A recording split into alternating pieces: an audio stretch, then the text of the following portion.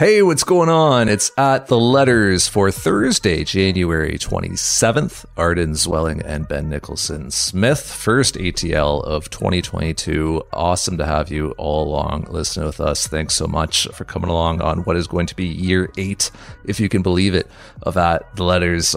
Ben and I just aging before all of your eyes. Wow, that is wild. Almost a decade, Ben. Wow. Yeah, right? Let that set in. Thanks to our producers this week, Amal Delich and Nick Andrade. And thanks to Shai Davidi, who's here with us to kick off 2022, friend and colleague at Sportsnet. Shai, are you well? Are you sane? How are you holding up? I am well. I am sane. I am cold. And right now I'm super impressed at 8 years, man. That's a great run. It is hard to believe that it's been 8 years, and it's aging you guys, aging me even more. Shai, you're here to talk about a lot of things that are going on with the Blue Jays, but we got to start with the big read at sportsnet.ca that you had out recently, titled "Risk and Reward: Why the Blue Jays Shouldn't Wait to Extend Bo Bichette and Vladimir Guerrero Jr." I would encourage everybody to go to sportsnet.ca and read that. And risk and reward is really the perfect way to put it, I think, when we're talking about extensions for young stars like these two, because that's what it kind of takes to make a deal, is figuring out how you are sharing the risk between the sides, the player and the organization, and how you're sharing the potential rewards. And I think obviously the Blue Jays would be motivated to sign either of these guys, both of these guys, to long-term extensions. They're really, really good. And as we've seen time and again throughout modern MLB history, like when you're signing guys to pre-arb extensions, even like extensions in arb years, guys of this caliber, it almost always works out very well. Typically getting somewhat of a discount. You're paying in today's dollars as opposed to like 3, 4, 5 years down the road dollars, when prices have inflated and a variety of factors have kind of caused things to get more expensive. But Shai, like what do you think are sort of the considerations, risk and reward wise, that would have to be met on both sides for this to actually be realistic, for the Blue Jays to actually get down the road on extensions with these two guys? I mean, that's really the $1 million question. And Ben and I were together at the GM meetings in November in Carlsbad, California, where the genesis of the story really began with some of the conversations the two of us were having with people. And, one of the factors I think that is particularly interesting is just where this market is going and how it's developed in recent years, with primarily 3 extensions. You've got the first one being Ronald Acuna Jr. for $100 million over 8 years. Then you've got Fernando Tatis Jr. going for $340 over 14. You've got Wander Franco, who gets $184 million with not even 100 days in the big leagues yet. And so you just look at the direction that those contracts and the precedents that they've set for players in that group, the sort of the up-and-coming franchise cornerstone type of player. That's a market that is, if you don't act early, then the player's probably going to end up in free agency. And we're seeing right now that trajectory with Juan Soto in Washington, who in terms of service time is a year ahead of Guerrero and Bichette. So I think if you're the Toronto Blue Jays, what you have to weigh is, are we all in on these guys? Are these guys our cornerstone for the rest of this decade into the next decade? Because if they are those cornerstones, you can't let this drag, because you're going to get to the offseason of 2025 and be facing your 2 top players both hitting free agency at the same time. So if you're not acting early, you're leaving yourself very, very vulnerable to a massive shift in direction for your franchise. And if you're those players, you have to make the decision of, if this is the place that I want to be, can they get the money right? Those 2 things, I think, both Guerrero and Bichette, they feel that Toronto's where they want to be. They've come up through the Blue Jays system. They've got a lot of comfort. Obviously, they've done remarkably well. So they're going to want just compensation. But by the same token, like if this kind of offer is going to end up on the table for them, then, something they're going to have to consider. So I think that's sort of the broad overview, sort of where the issues are. Do the Blue Jays want to take that risk? These contracts can go wrong. And if they go wrong, that's a whole lot of money. that's been committed to a player who's underperforming. And of course, there's the risk of injuries, leading to a decline in performance. There are all kinds of risks as well. But it's hard to get one player of this ilk, let alone two. The Blue Jays have two of them. And it would be almost a disservice or malpractice if you don't do everything possible to lock them up long term. It's interesting, right? Because if we had dialed this back a year, then for the idea that Bo and Vlad would be in this position would be a really good thing. It is a good problem to have for this organization because they've played so well. Vladdy had an incredible season, 48 homers, second in MVP voting. Like it was unbelievable. And Bo was almost as good. I mean, he led the league in hits, 5 or 6 WAR, just a great season. So it's a good problem to have. But, as you laid out at the end of your piece, Shai, like it's also really interesting because at a certain point, the Jays are going to have to make a determination as to, is it one? Is it both? If we extend Vladdy and not Bo, is Bo offended all of a sudden? Like there are a lot of overlapping considerations here. Yeah, on the flip side too. And then, there's risk from a front office perspective too. It's like if you sign one and not the other, like what if you sign the wrong one? Yeah. Right? Like what if one leaps far ahead of the other in terms of performance or sustains the performance longer and you didn't extend the right one? I mean, there are so many layers to this, but I think if you delve into Blue Jays history, there have been different points where there have been multiple extensions for key players. Typically they haven't ended particularly well for the Blue Jays, but there was the dual extensions for Hinske and Wells early in their careers. There was the Aaron Hill and Alex Rios extensions, and then later on there was Adam Lind and Ricky Romero. So this is getting 2 players done is not without precedent. And on the flip side, there's also the challenge for the players, right? Both got different agents, so it's not like they're going to completely work together, but what does one want to sign first and let the other use that as a comp in their negotiations? How do you go about that? So there are a lot of layers in terms of why this is hard to get done. And that to me also is another point of why you need to start on this, and I'm sure that to some extent there have been at least, some rough conversations about it, but you've really got to start getting down on this because there are a lot of pieces that you have to figure out and a lot of different elements that you have to find ways to align. Well, I think that starts with the comparables, right? And you brought them up, Acuna, you could throw Franco in there, right? Tatis, obviously. Like the Acuna one is like so absurdly team friendly. And I cannot envision either Bo Bichette or Vladimir Guerrero Jr., the sons of like not just big leaguers, but really, really successful big leaguers. I can't imagine either of them going anywhere near what Acuna did. Franco, 0%. Right. 0%. Franco is like, that's a bit of a unicorn, right? It doesn't really apply to either of these guys, in my opinion, just because of the service time and how little big league experience there is there, how far he is from free agency. Both these guys are closer to it, obviously. Tatis, like maybe, right? Like Tatis maybe is the closest one.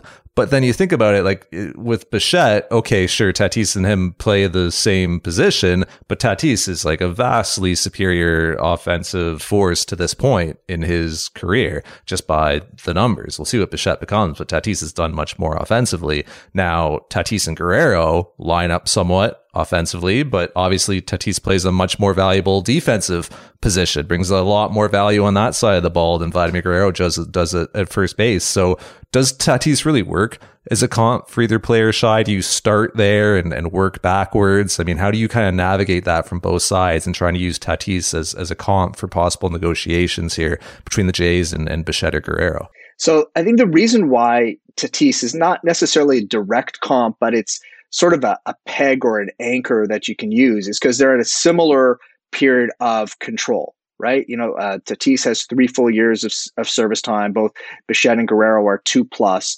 So Ben and I had this conversation a fair bit, about the distinction there, but you would almost look at them, you could potentially look at them as being a year behind Tatis as opposed to being like half a year away from him.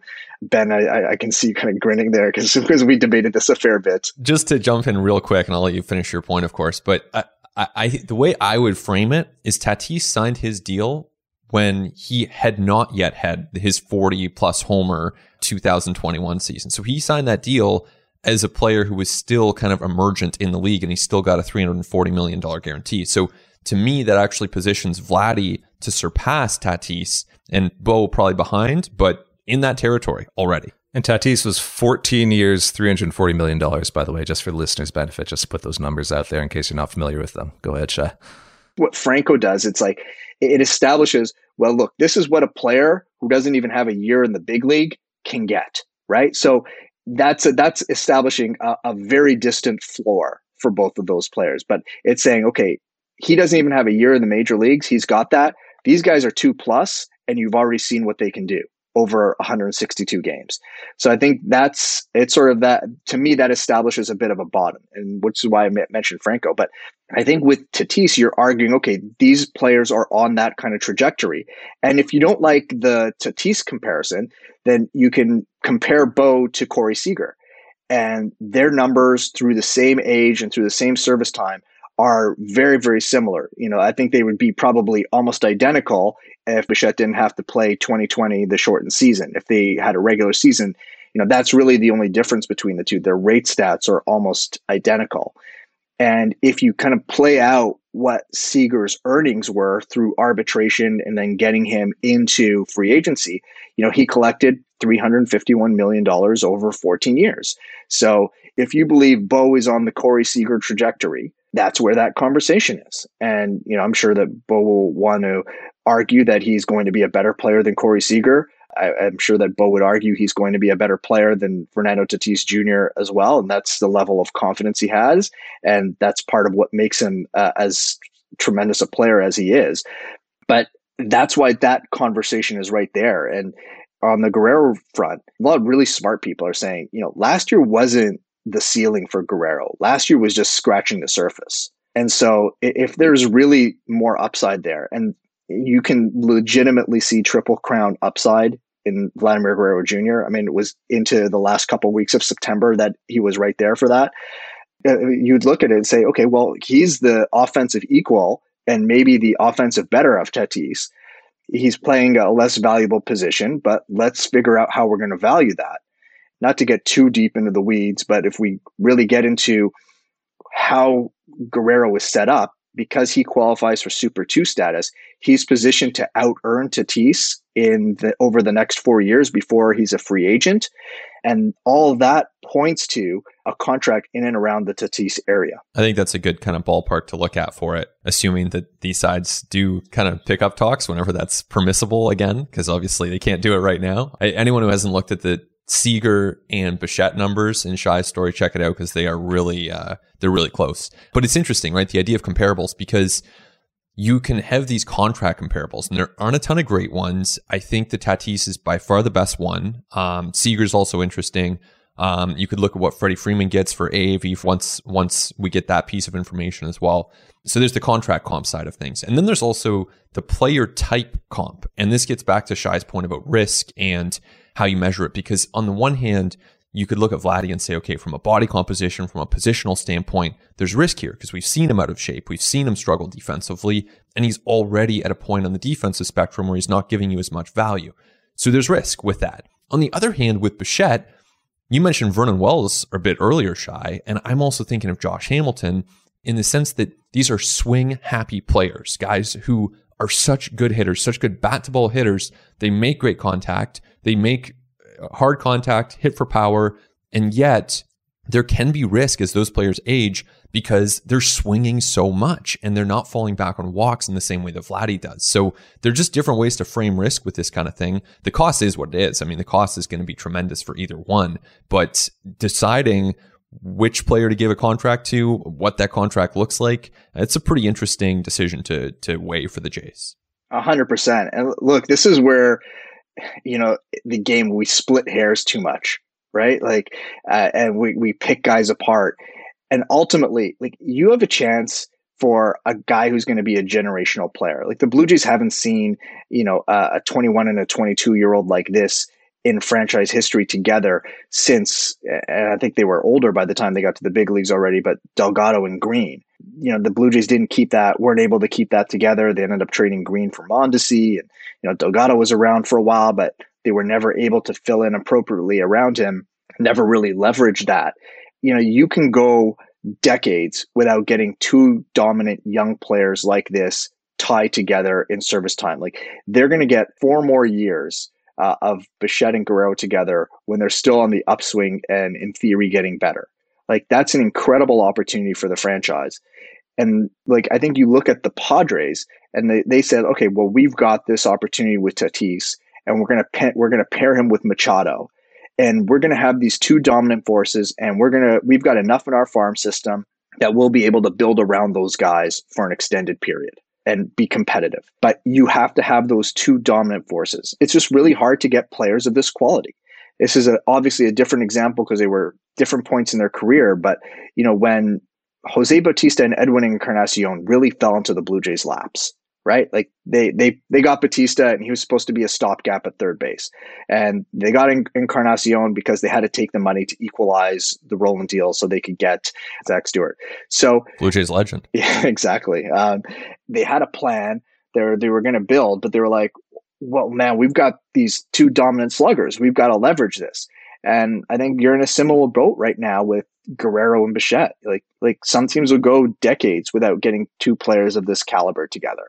And so, they're in that position. And if you want to keep them together for as long as possible, then, the time's now, or it just becomes more and more expensive and more difficult to lock them up. Yeah, talk about expensive, right? Like, think about these comps we're putting on these guys. Tatis and Seager, those are two guys with like $300 million plus contracts. Like, it's easy for us to kind of sit around here and spend this money because it's monopoly money to us, right? Like, we're not paying that bill. But at some point, if the Blue Jays want to do this, Mark Shapiro is going to have to go to ownership or Rogers Communications and pitch them, if they want to do both, on more than $500 million commitment. And oh, by the way, like, this is ownership that has already been spending like to an unprecedented level, really, when you look at $150 million for George Springer and $130 for Barrios, $110 for Gausman. Like, a few years ago, the Blue Jays had signed one of those guys, it would be like, whoa, this is crazy. Yeah. This is shocking. We haven't seen the Blue Jays sign these kind of deals. They've signed 3 of them in the last few years, and now we're looking at having to pay Bichette and Guerrero as well in excess of what those 3 players have made, who, by the way, now you are probably $60-65 million just for those 3 in upcoming payrolls. We look at Barrios, Springer, and Gausman. Like, is it realistic, Shai? Like, this has at no point ever been a luxury tax team. I don't expect it to be a luxury tax team anytime soon. Is it really realistic that the Blue Jays could fit in mega deals for Guerrero and Bichette into their payrolls as things project now for the next several years? It's a great issue that you raise. And, it's worth pointing out that the Blue Jays have given out 4 9-figure contracts. 3 of them have come over the past 2 off seasons. So it's 100% a big shift in the past couple of years. For this to really work, the Blue Jays are going to have to continue to produce young players who are going to have to be able to give them performance at the discounted rates in the early part of a player's career. Or Relvis Martinez needs to turn into something. Jordan Groshans needs to turn into something, et cetera. Pick your players from that group. But the farm system has to continue to produce players in order for those contracts to work. And then you just have to be smart with your other players. And so it's like, are we extending Teoscar Hernandez, or are we maybe letting him walk once he becomes a free agent? And those are the tougher decisions that are going to come if you go down this route. And again, clearly the San Diego Padres have gone down this route. So from like a revenue standpoint, that's a team that is, they don't have the Canadian dollar, but it's not the market that the Blue Jays have.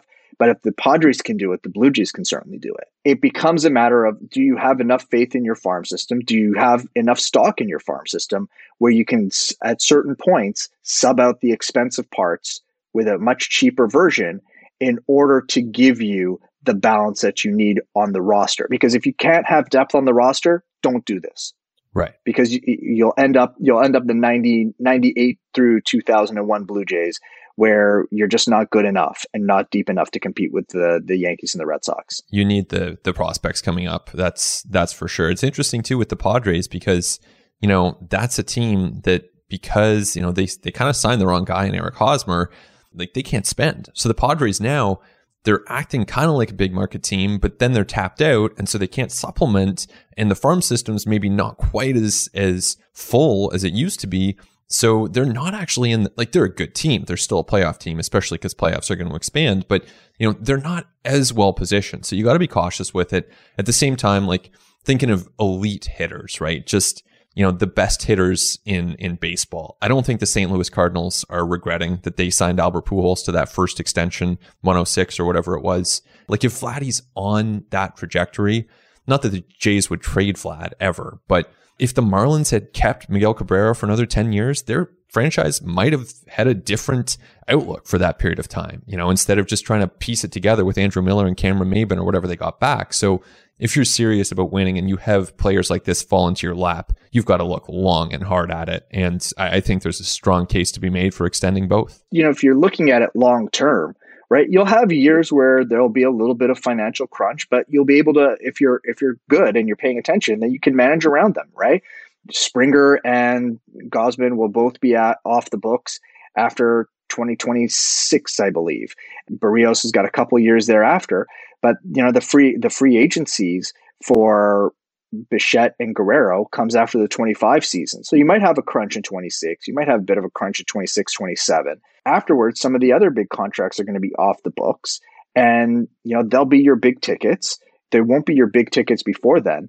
And so you can set up your payroll in a way that you can manage around some of that expense. It's kind of funny to describe them this way, but the Springer and Gausman and Barrios type pieces, those are the pieces that you'll sort of be subbing in and out around a Guerrero Bichette once they're at their earnings peak in the years where you'd be paying them. So that's how you work around that. But again, it's all the underpinning of that has to be a farm system that's continuing to give you the young players you need to put that together.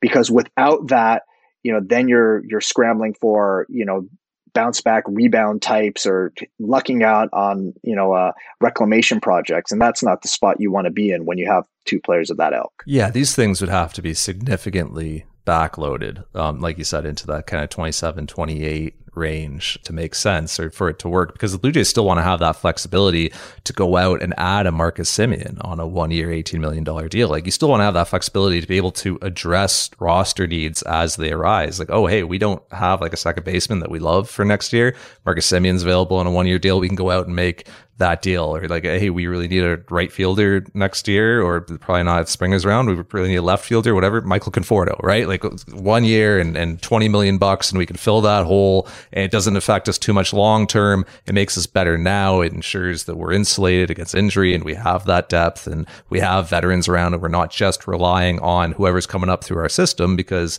you can't always guarantee that your prospects are going to work out. Even if you feel like great about Gabe Moreno, you still haven't seen him at the big league level. He might take some time to adjust to the level, just like Vladimir Guerrero Jr. did in his first 2 years at the level. Yeah, these things would have to be backloaded. Like it's interesting, Shai, you raised, and we can finish on this, like you raised the possibility of like kind of the tandem extensions, right? Like the Vern Wells, Eric Hinsky, the Romero, the Lind.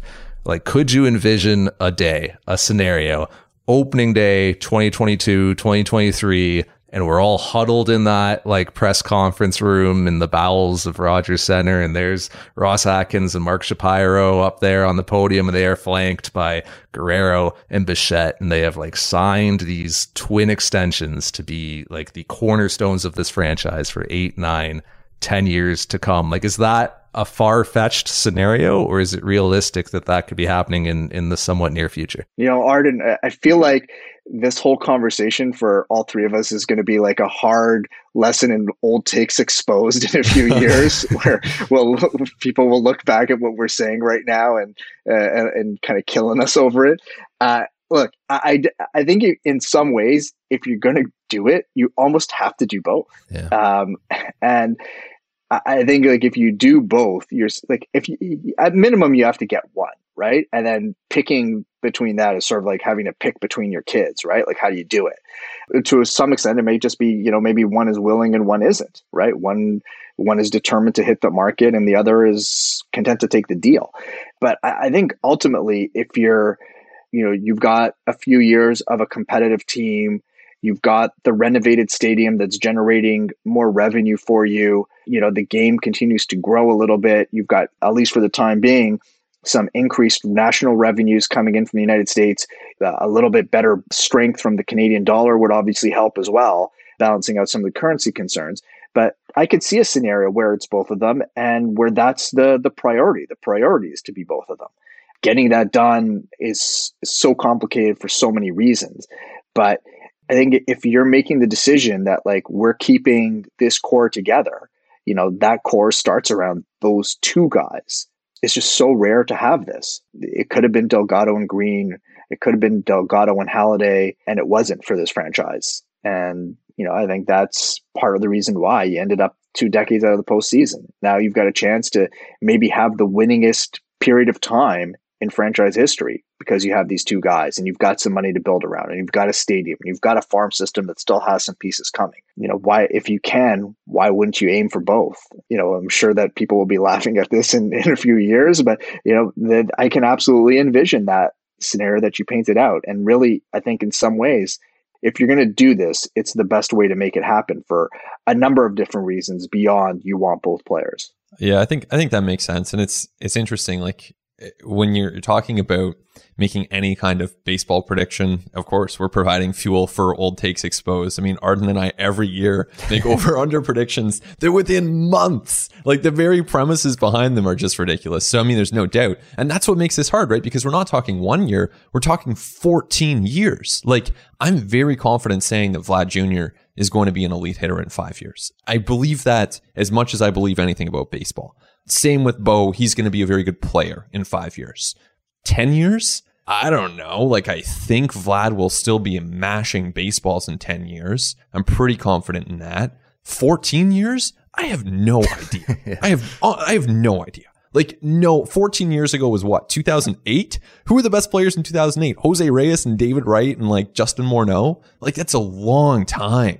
It's a really long time. So you just don't know. And you have to ultimately make a bet on the people, and how they're going to be able to adjust over the course of a long period. Well, and I suppose the alternative, I'll let you go in a second, Shai, but the alternative scenario that we could envision then is Bo Bichette returning to Rogers Center 19 times a year wearing pinstripes, and Vladimir Guerrero Jr. Playing for the Red Sox and like putting dents in the Green Monster for 5-6 years. Yeah, that could happen as well if you don't extend these guys. You don't want Vladdy going into Cooperstown as a Red Sox. You really don't. It's like, if you're going to do it, you understand you're signing up for decline, right? Like, what you're trying to do is you're trying to minimize the bad years that you're buying. So, when you think about like Pujols, that deal into his 40s, and some of the other deals for players that go into the late 30s, if you can cut it off at in the mid 30s, which is what the Padres did with Tatis and Machado, right? The 34, 35, 36 probably aren't going to be the 6 WAR seasons in all likelihood, but it's not going to be the replacement level variety either, right? You're not having 2021 version of Miguel Cabrera making a massive amount of money. So that's what you're trying to avoid. And I think that's why you're trying to cut it off in that age range. But part of it, that's just a bit of the cost of doing business. Yeah. Good players, superstar players are expensive, but you're trying to win. And a really good way to win is to have superstar players on your roster. And when you win, you make a lot of money, and then you can spend a lot of money, and you can raise a couple banners, you hope, and everybody's happy. Very, very fascinating decisions to come for the Blue Jays. And some more Blue Jays topics as well to get to with Shi Davidi. We'll do that and so much more on the other side of the break when we continue on At the Letters.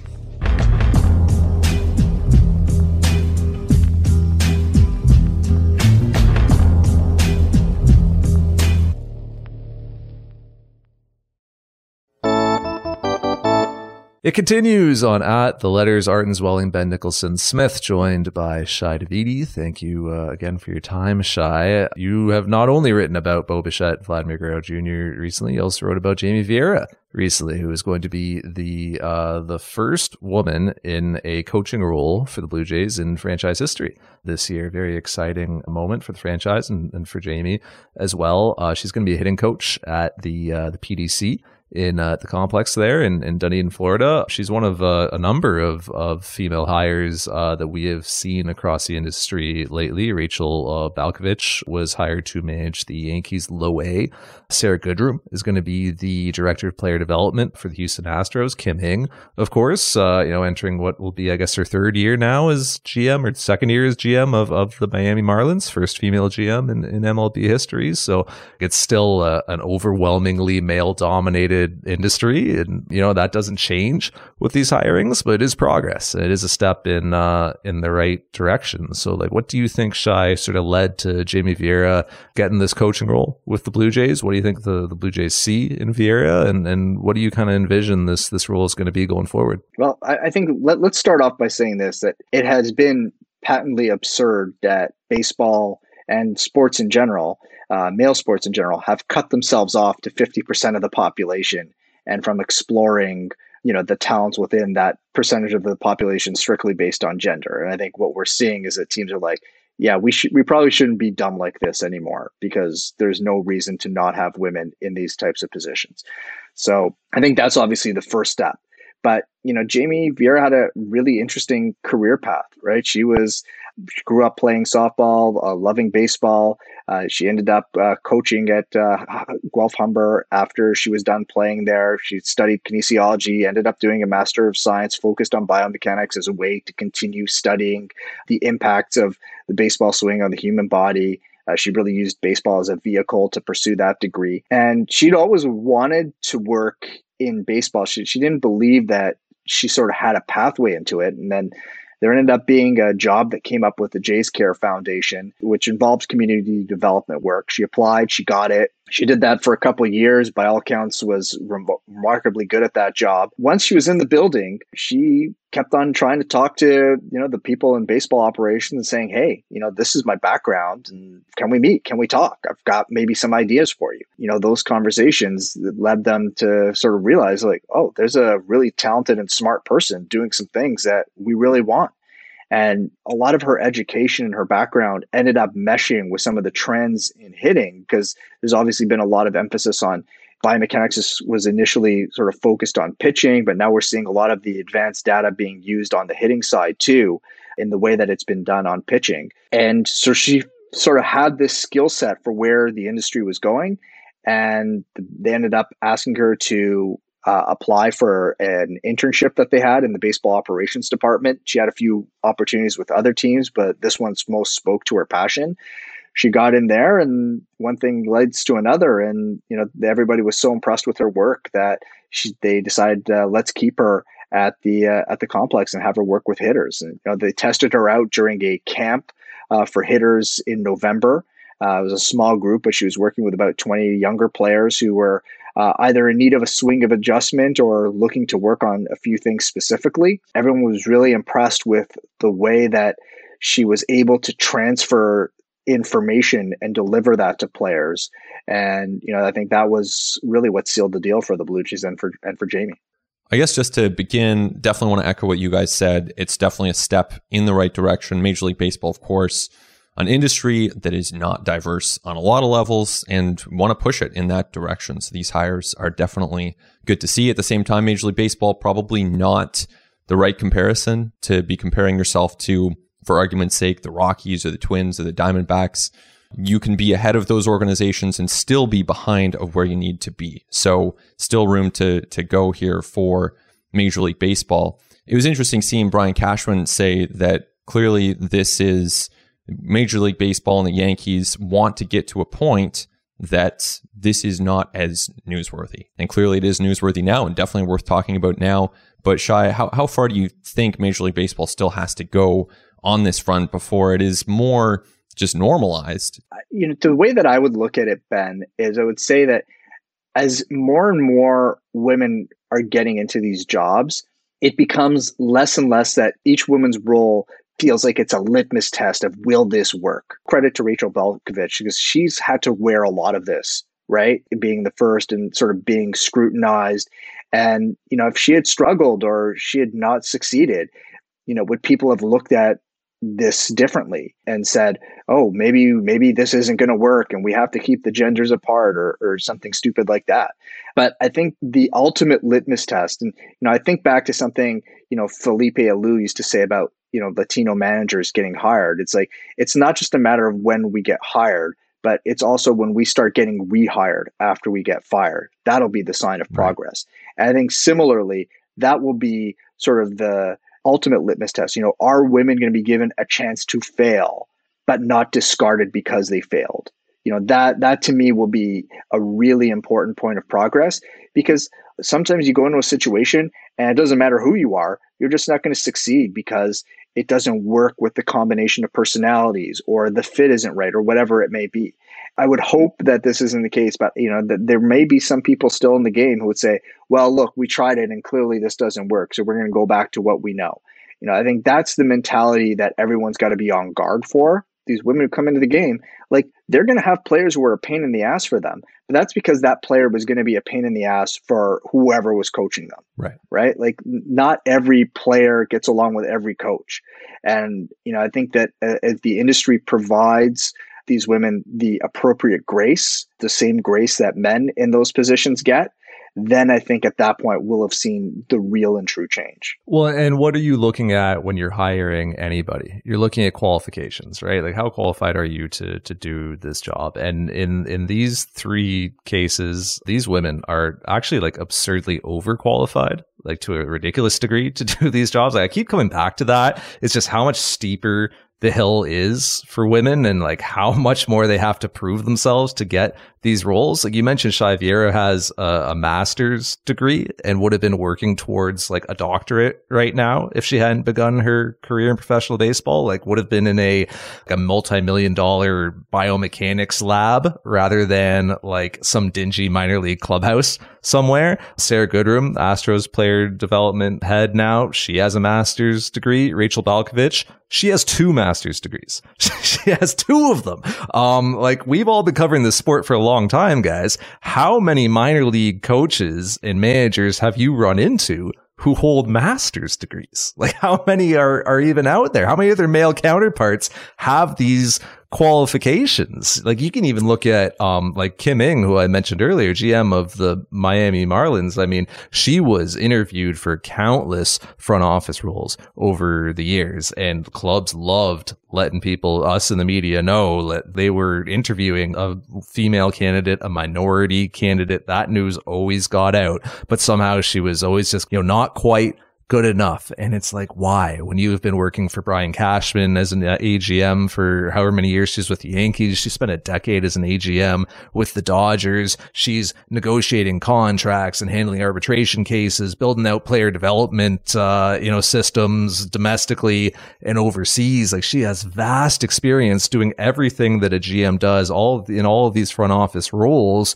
Meanwhile, over that time, Brodie Van Wagenen walks into a GM job as an agent with no front office experience. Jeff Lunau walks into front office positions with a background in technology and consulting, like outside of baseball entirely. So it is, how many minor league coaches and managers are hired without a CV that has masters and doctorates on it? I mean, it's just a reminder of how insanely overqualified women have had to even be considered for this role. And I don't think that the next woman who is hired to be a coach or a manager should have to have multiple master's degrees just to be considered. Right. And that's a significant barrier to entry, isn't pointed out enough. And, there's a Toronto-born woman who's working in Major League Baseball office right now. Her name is Elizabeth Ben, and she's part of their, amongst other things, she works in their labor relations department. She does a lot of different things. And among her duties is, work on expanding and developing this pipeline for women to get into this industry. And, that is creating opportunities for women to get in. And, as much as like we say, like with diversity, we always say, hey, like, let's level the playing field. But, it has to start by creating a pipeline so that people have a way to get in. It's not like you're just looking to hire a GM right away. You've been grooming lots of diverse candidates for years and years and years. So they're naturally populating these areas where they get opportunities. In the absence of that, these women almost have to be overqualified. And, I was talking to one coach recently, and he had seen the news about Jamie Vieira, and he saw some of the reaction on social media to it. It was like, people don't get it. Like, players don't care, right? They just want the good information.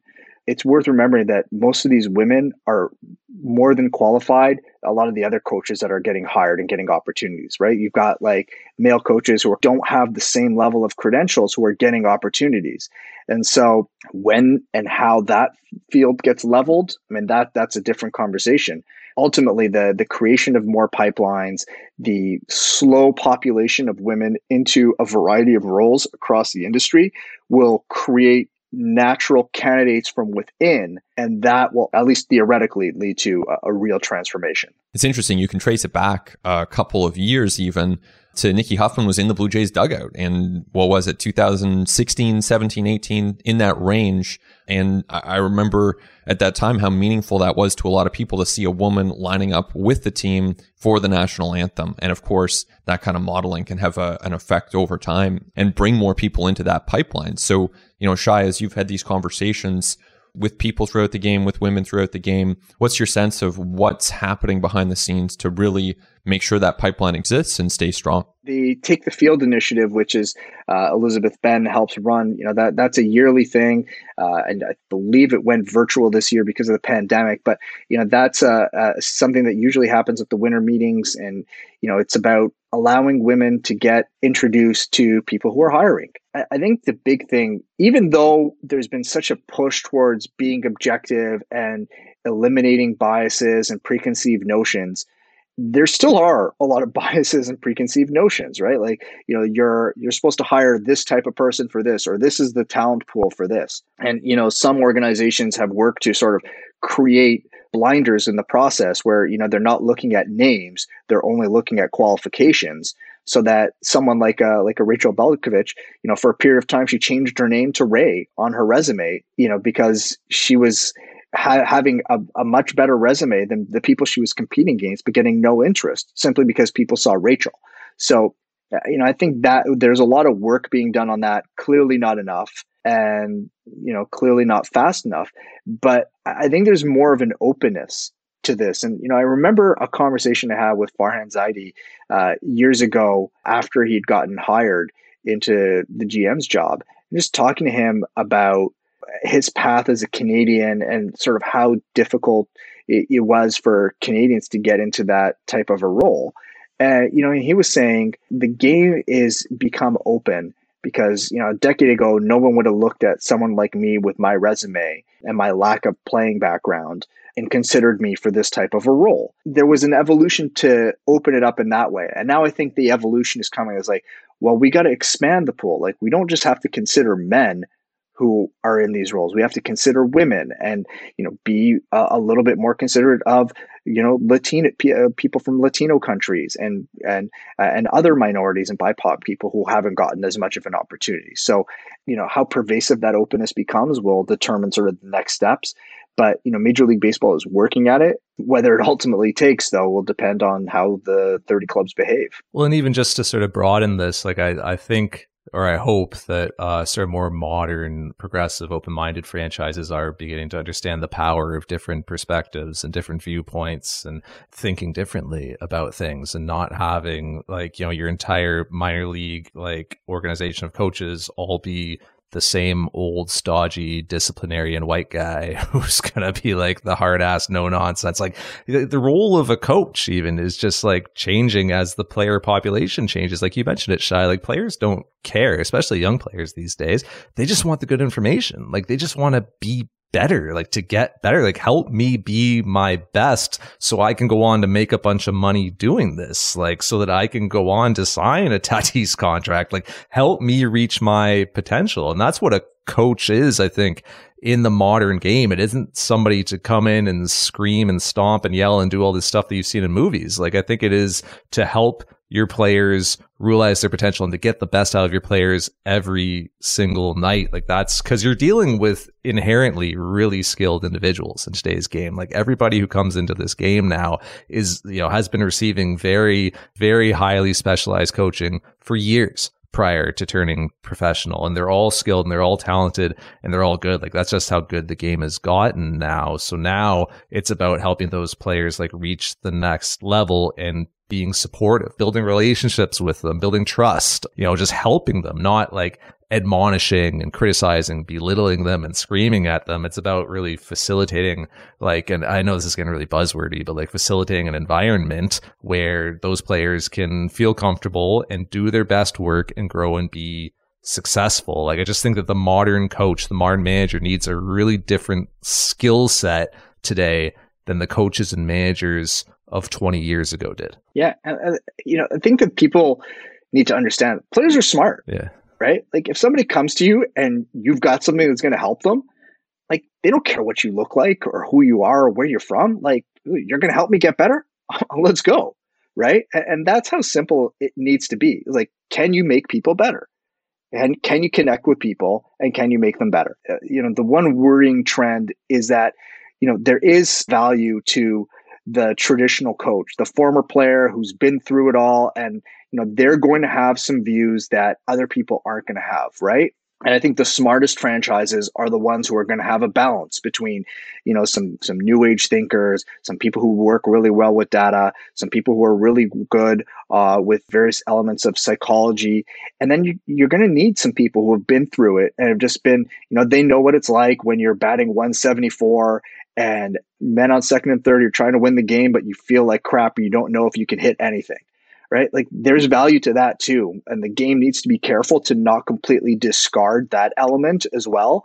Because I do think that baseball is so trend driven that, sometimes you risk throwing out the baby with the bathwater in the traditional style of coaches. I think the ultimate thing is like, can these people show how they make players better? And do the players respond? And if the players respond, that's your answer. Yeah, I think there's no doubt those traditional coaches are great. They bring tons of value. Even the idea of someone who has been there on that mound and faced that pressure, faced those questions after a blown save. That's not an easy thing to do. I've never done that, but I can't imagine that facing the likes of us after you blow a save is fun and it might weigh on people. So there's room for that. There's also room for people like Jamie Vieira who come in and have different perspectives and different skills to offer. And there's still room to explore further and open the doors of baseball further. Yeah, no doubt about that. Yeah, and point be taken that it's sometimes not fun to talk to us even after you kind of get the save and nail it down. True. So. No kidding. So just to land this thing, I guess we have to talk about CBA and we have to talk about labor. And when I kind of look at where things stand right now between the owners and the players, like it's funny, like the bar for like progress in this thing is so low that it's like very easy to like think that you're seeing faint signs of it just when they meet and aren't like slinging mud and feces at each other for the entire meeting. But it still is like hard to be too optimistic about a resolution coming anytime soon because you look at it and conceptually, like the two sides, at least they're talking about the same things. Like at least they're talking about a bonus pool for pre-arb players. And at least they're both talking about raising minimum salaries. Like that's good. But then you sort of zoom in on the details of it and it becomes very apparent just how far apart the two sides still are. When you're talking about a pre-arb bonus pool and the union's looking for 100 million plus and the league's like, yeah, how about 10? That's a really big gap.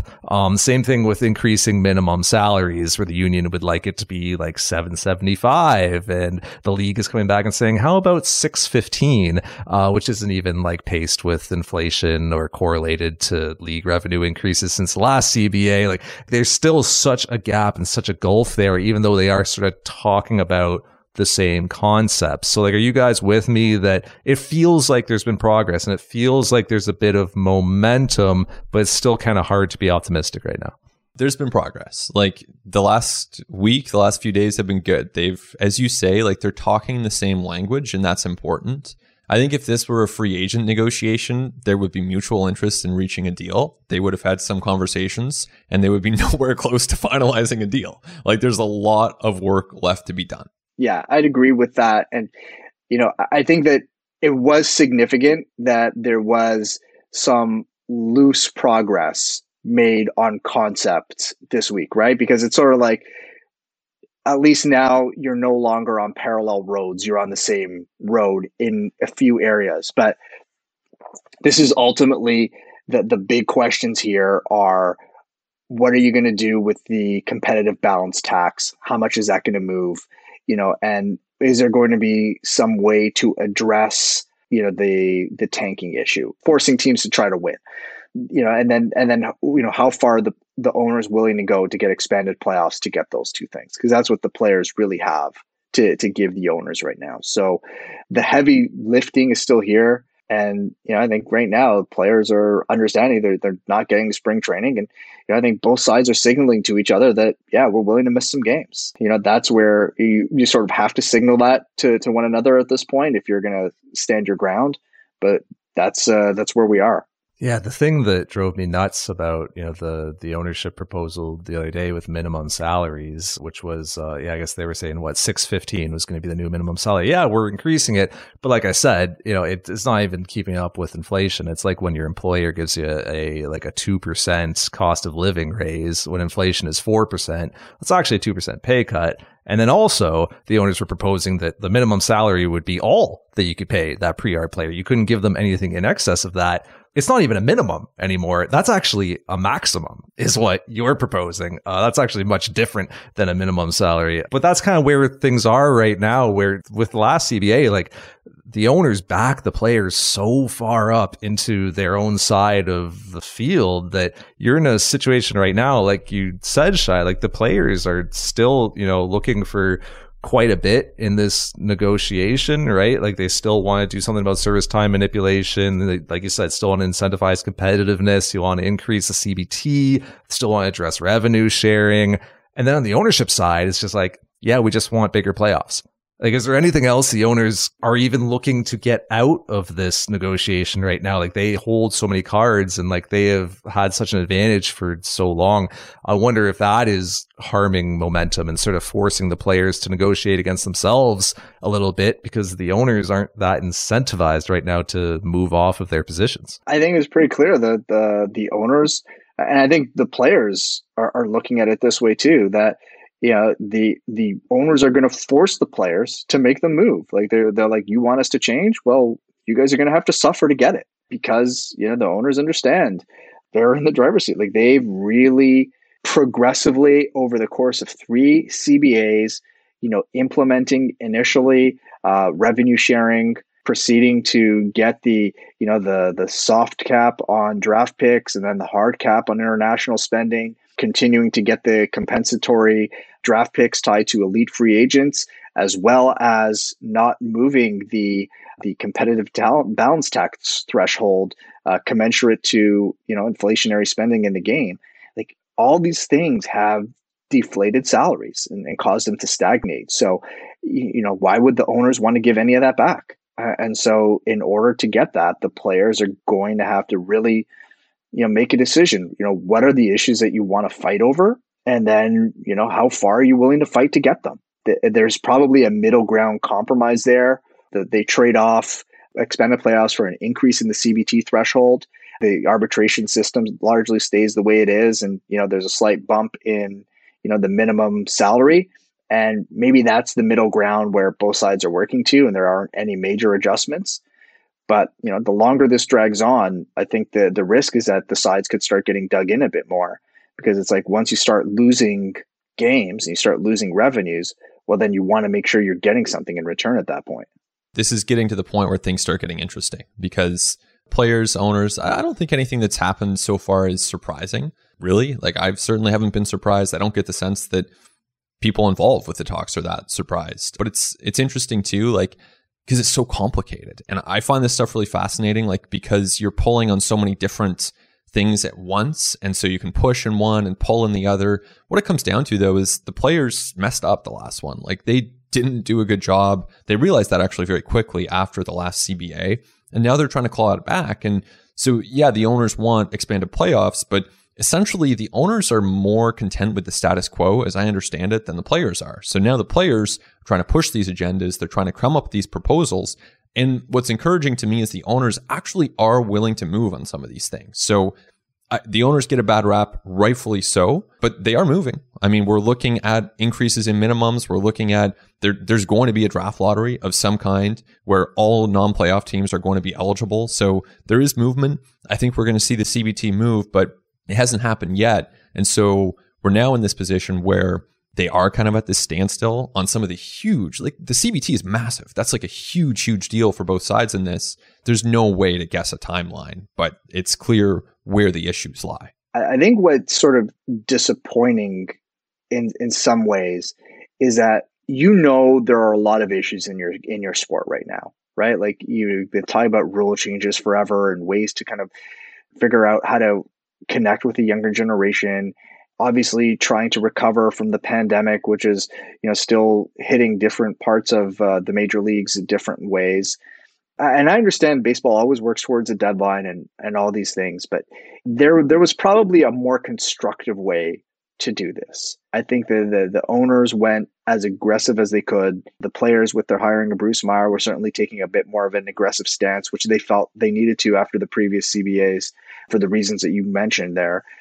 I understand that everybody kind of feels they need to get into this fight, but was this the right time for it? And did it have to happen this way? Or could the owners say, you know what, we definitely have handed it to the players the last 3 times. Let's scale it back a little bit. But if they really want this partnership that they're trying to whisper into people's ears and trying to get them to believe and trying to get them to spread out, then act like it. And they don't act like that. So stop trying to tell people that that's what you're trying to accomplish. Yeah, partnership just sounds like a buzzword. It's a business. They're just trying to get the best deal they can for their business. I mean, that's what it comes down to. But it's funny, like you mentioned the tenor of these talks so far. It's been pretty smooth. Like I think the players have been pretty quiet so far. And there is the potential here, if the players actually get upset, for them to really start rocking things. I'm not saying that that's going to happen. Hopefully it doesn't. Hopefully things stay as calm as possible. We haven't really seen sniping get to the point that it was in 2020 when they were trying to negotiate that season. That does nobody any good. And I think both sides are there, but it's been easy to not snipe because you're in off season, right? Like both sides are about to start losing money. And that's when it's going to get nasty. Yeah, sign me up for Shai's idealistic, altruistic, reality that he was painting there, rather than Ben's dystopian. Oh, it can actually get so much worse, guys. It can though. It can. Yeah, give me. I'm not saying it will, but it can. Yeah, give me the Davidi perspective on that one, please. Just to play ourselves out, since we are a Blue Jays podcast, we should play to our audience while we play ourselves out here a little bit. What are sort of the impacts on the Blue Jays specifically that you've seen so far from how this has played out? I think in the landscape of their division, the CBT is super important with the Yankees and the Red Sox. And in case the Blue Jays ever get to a point where, with the renovated stadium, they have enough revenue to sort of push closer to that, obviously expanded playoffs, anything that's giving them more pathways in probably makes more sense. Yeah, that's the big one for me is the playoffs. And, my first thought after seeing the Jays miss out the way they did is, okay, expanded playoffs are a good thing. And then you start thinking about it. It's like, this team is actually really good, at least the way I see it. I think they're one of the best teams in the American League. I don't think they need expanded playoffs to get in. So now they're about to expand them. I'm not sure if it actually helps them that much. I mean, it will increase their odds of making the playoffs, but will it increase their odds of making the World Series? I don't know. I think that's actually up for debate. It's still the American League East, where you're dealing with the Yankees and Red Sox, and you're dealing with, the Rays, who are perennially a massive problem, have one of the best farm systems in all of baseball. Franco is the tip of that sphere. And, the Orioles are trying to get better at least, and they at least have some good young players on the way. So, I think the Blue Jays are going to be pretty happy with expanded postseason no matter what. And even still, look, if you're that good, if you're good enough to win the division, hopefully there still is an incentive within the expanded structure where by winning your division, you're in an advantageous position where you don't have to go play a 1-game playoff or a 3-game series. You get to kind of sit back and enjoy an advantage there. That's a good point, Arden. The risk of diluting it too far is significant, right? I don't know. I thought about the 16 teams of 2020. It was good in that time and it felt right for that period and sort of what everyone was going through. But that was way too much. And I think even maybe 14, which seems to be the number that the owners really want, that feels a little high too. 12, I think would feel maybe a little bit more right to me. Look, more playoffs are always good, but if it goes too far, does it start becoming a bit less fun. But even with the 16 teams, like a number of those teams were eliminated within like 48 hours. Like the Blue Jays played the Rays. They played game 1 on a night game, and game 2 was like the next afternoon. The Blue Jays were out of it in like 40 hours. So it's not like you had this big, long, drawn on thing. Like you whittled down that field like awfully quickly. Yeah, I personally, 14 is too much for me. I don't like it. I think 12 would be awesome, especially if those 11th and 12th teams are wild cards and you have more play-in games. Like, I think that would be incredible. I don't like 14. I just maybe I'll change my mind and like it once it happens, because I agree. I think that there's a very good chance that will happen. It'll either be 12 or 14, but I would prefer 12. Like, if you're going to be at 14, at some point, a bad team is going to get in. You know, like you're going to have a sub 500 team sneak in one year. And then what if they upset? Like, yeah. It's baseball, man. It's a 50, any game, it's a 50-50 proposition at the end of the day. If it's something like a best of 3 in the first round, like, I don't know that that's good. No, I don't need the 78 and 84 Brewers to come in with Josh Hader and Devin Williams and bullpen their way to the NLCS. I just don't. No, I don't want that. I would be okay with it if it came with some form of divisional realignment. Like, I'm ready to blow up these divisions and to change things. I'm ready to go with just 2 leagues even, or what. Like, look, if you're going to have the DH across the entire game, like that really does open things up to changing the structure of divisions and whatever conferences, leagues, all that stuff completely. I'd be up for that. I'd be up for like a little tournament in the middle of the season to make things interesting. Maybe there's a playoff spot on the line in the tournament or something like that. You know, we've seen in the minors, like first half and second half records matter. Like, I am open to changing things pretty dramatically, at least more so than you guys are. I'm ready to shake this up. Wow. Arden always asking baseball to run before it crawls. Yeah. Man, a tournament in season. Interesting. Why not? Interesting. Make things interesting. Right now, like, July is such a dead zone, right? Like, I would punt the All-Star game 100 times out of 100. I don't care about the All-Star game. I don't care about the home run derby. Punt those things and give me like a mid-season tournament with something on the line. National team tournament. Yeah, I want to see like 140 games, 12 teams in the playoffs. Like, we don't need 162. Let's allow these players to rest a little bit, and then let's have 12-team playoffs. Yeah, Cito Gaston always used to advocate for a schedule that was 6 games a week, right? And a guaranteed 1 day off every week for recovery. Yeah. That's what Japan does. That's what they do in MPB. That's what the minors did last year, right? And they would play in one city the entire week, Monday through, or I guess Tuesday through Sunday. They would play at all 6 games in one city. Great for rivalries, right? Great for the fans who get more familiar with like the players on other teams. I don't know if you could pull it off in MLB, but it would cut down on travel, be good for player welfare. It would help players perform better. Your product is better. Yep. Yeah. That, which is going to be an increasing consideration as we go on into the future here. Yeah, no, I'm open for that as well. I think it would be great if like across MLB, Monday was just off. That's just when you reset, and then you go Tuesday, Sunday. Yeah, or it's Mondays, Thursdays, you alternated between the two, whatever the case, but just have like a few so that you have at least baseball on every day of the week at some point.